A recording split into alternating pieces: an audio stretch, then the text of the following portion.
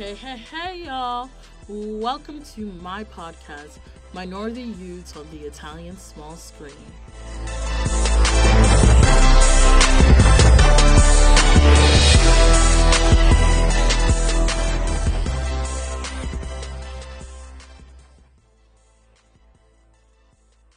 Last week, we talked about representation. We looked at the implications on race, gender, and other things. I think the most salient information from last week, which is pertinent, especially for today, is the opinions on males and females. Specifically, that men are more likely to be seen as thugs, baby gangsters, and not deserving to be seen or featured really in society, while females are exoticized or painted to be the victim. Keep this at the top of your mind as we go through this episode and our discussion today.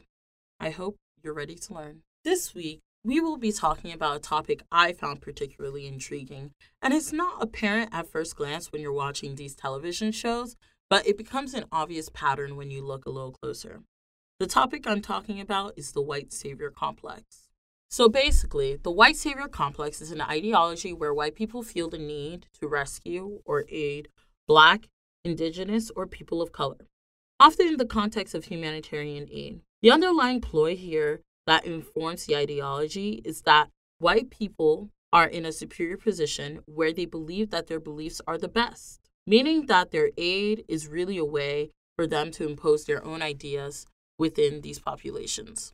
Looking at this definition, then putting this in conversation with how minority characters and their white counterparts interact, it adds a new layer and dimension to what we see in these TV shows. Specifically, when we look at who is actually guiding the narrative of the show or the relationship with the programming, I think it is particularly important to consider this in this mediatic expression because whoever is looking at the show or whoever is guiding the narrative is who actually has the power. So let's think about that for a second. In the prior episode, we talked about representation and its impacts on the way we see these minority individuals. These ideas inform the way that we will think about the white savior complex within these shows, particularly in the way that these white characters often serve as guides or, like the name says, saviors towards the goal/motivation of the minority character. A majority of this white savior complex begins with the demonization of the minority body.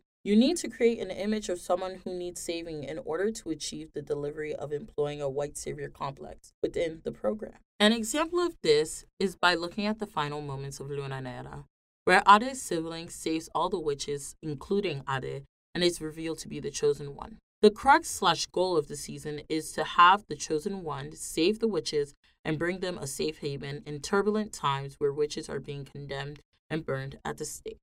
Let me give you a picture of why this makes me so angry. The entire series is about, in total, 7 hours, and 6 of those hours are the writers making us believe that Ade is the special and the chosen one and the true savior for this community. Yet, within the last hour to 30 minutes, this reality is literally ripped from us. And Ade's white sibling, Valente, is actually the savior. This was particularly jarring for me because I thought we would have the rare moment of where a Black woman is actually saving people and is the protagonist and the good protagonist, leading her own journey, which is something that you don't often see. But like every show that I've almost seen, we see this journey be derailed because we are left in the same place where they give us a glorified white light moment where the white sibling, Valente, is floating up to save the day, and I was fuming. This is particularly also emphasized with the editing of the scene. The editing uses chiaroscuro. Chiaroscuro is the use of light and dark lighting within a frame, which in this case is used to juxtapose who is the chosen one and who is the black sheep, or in this particular case, seen as useless. We literally see Valente, Ade's sibling, glorified in the final scenes of the episode in a nice bright white light, while Ade, who had been painted as a savior earlier in the program, had been left aside even though she had been the first one to help/rescue the witches. This displays a way that they want us to see minority characters in a particular light compared to their white counterparts, I think. This editing could mean that they want the minority characters to seem more ominous, slash suspicious, or out of place. Something that is often seen with female characters is the victimization that occurs surrounding them. Within the final scenes of Luna Negra, Are is seen as an evil person that we should seemingly demonize or maybe pity because she has no one. I think this would be a good moment to pause and gain some clarity on this.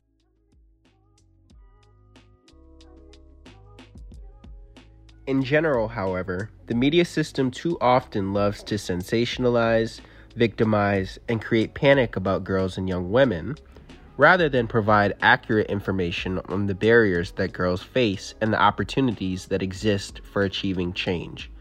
This emphasizes certain profiles of girls while silencing other profiles.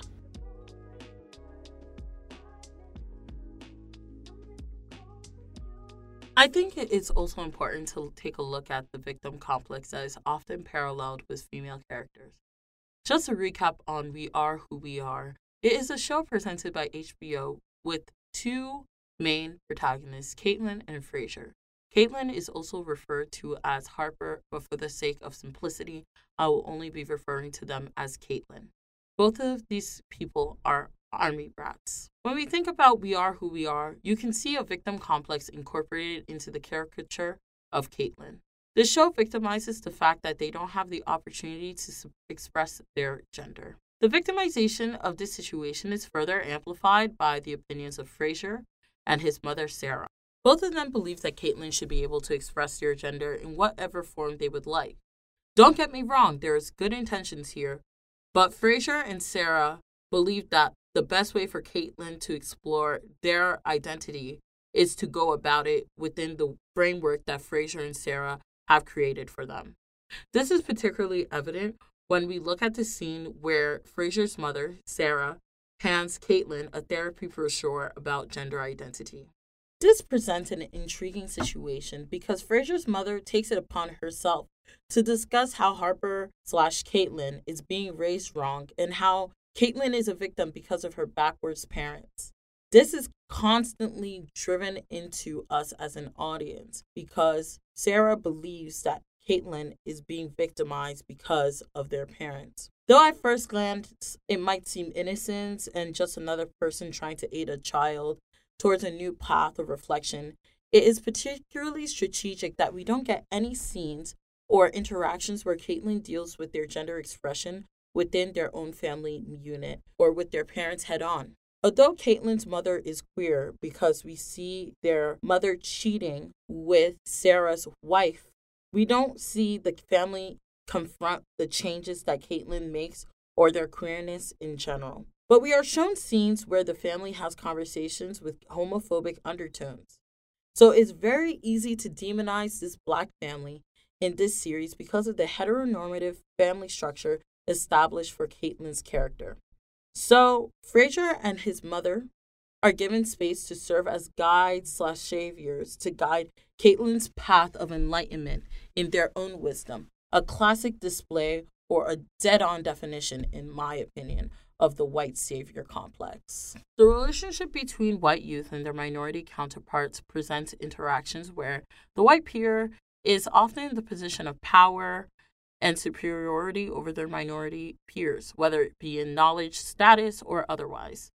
This is further informed by the spaces that these relationships take place in.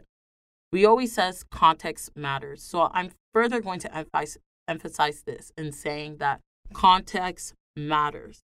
This is because the way these relationships occupy space changes the power dynamics and the power a minority person could have in certain scenarios. Let's take a look at an example of how minority youth interact with spaces in Turin. I am presenting this example because it clues us into how context matters to relationships youths have with different places/individuals. Participants also reported feeling a sense of insecurity related to the ever-present possibility of being harassed by adults and police when they are in public spaces. Such harassment was often marked by anti-immigrant and racist sentiments, as the following comment by 17-year-old Lazare makes apparent. So the other day I'm walking with my friends at the park. There's a big car parked. A man and two ladies stand outside of the car drinking and listening to music from the radio. As I pass them, I begin to move because, I can't stand still when I hear music. The man begins to shout at me, "Come here and dance for us, you monkeys, you usually do from where you came from." This quote is depicting the opinion of a male participant of a study and how he interacts in public spaces in the city of Turin. It is important to look at how the bodies of these minorities are seen in the spaces that they occupy, particularly in the portrayals that we see in every minority character within these shows. They are seen differently by the communities that they are in.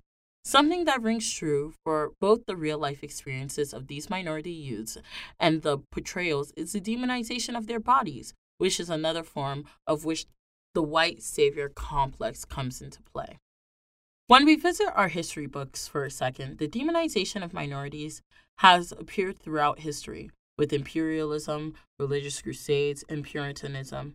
There are so many other isms I can say, but for the sake of this, podcast, let me be simple. It often takes a community and then measures it against white beliefs, and then white people supposedly make valiant efforts to save these minorities from themselves because they need to be saved from evil or backwards ways, whatever has you in whatever moment in context. So when we have minority youths being characterized as the other or stranieri, it makes it easier to depict these youths who need guidance and need a path to goodness within these shows. The importance of guidance is boosted by the demonization because if you can point to something evil and say that it needs fixing, it's easier to deliver that plot line. A great example of this is in the beginning scenes of Zero. We see how the police officers characterize the main protagonists. They ask for their papers while simultaneously accusing them of committing acts of vandalism in their own community. The officers condemn the bodies of these minority youths even before they have time to give an explanation. They want us to see that these kids are evil or bad and are in need of guidance to lead them away from a life of crime. In the case of Zero, I think this depiction was done to show the biases of the police, though. But nonetheless, this is not shocking, given what we have learned thus far about how these youths are seen. Thanks for listening to this week's episode about the white savior complex. This was personally one of my favorite topics, so hopefully you thought the same thing. Next, we will analyze whether these representations actually make any difference to these shows. So stay tuned, and I'll see you next week. Have a good one.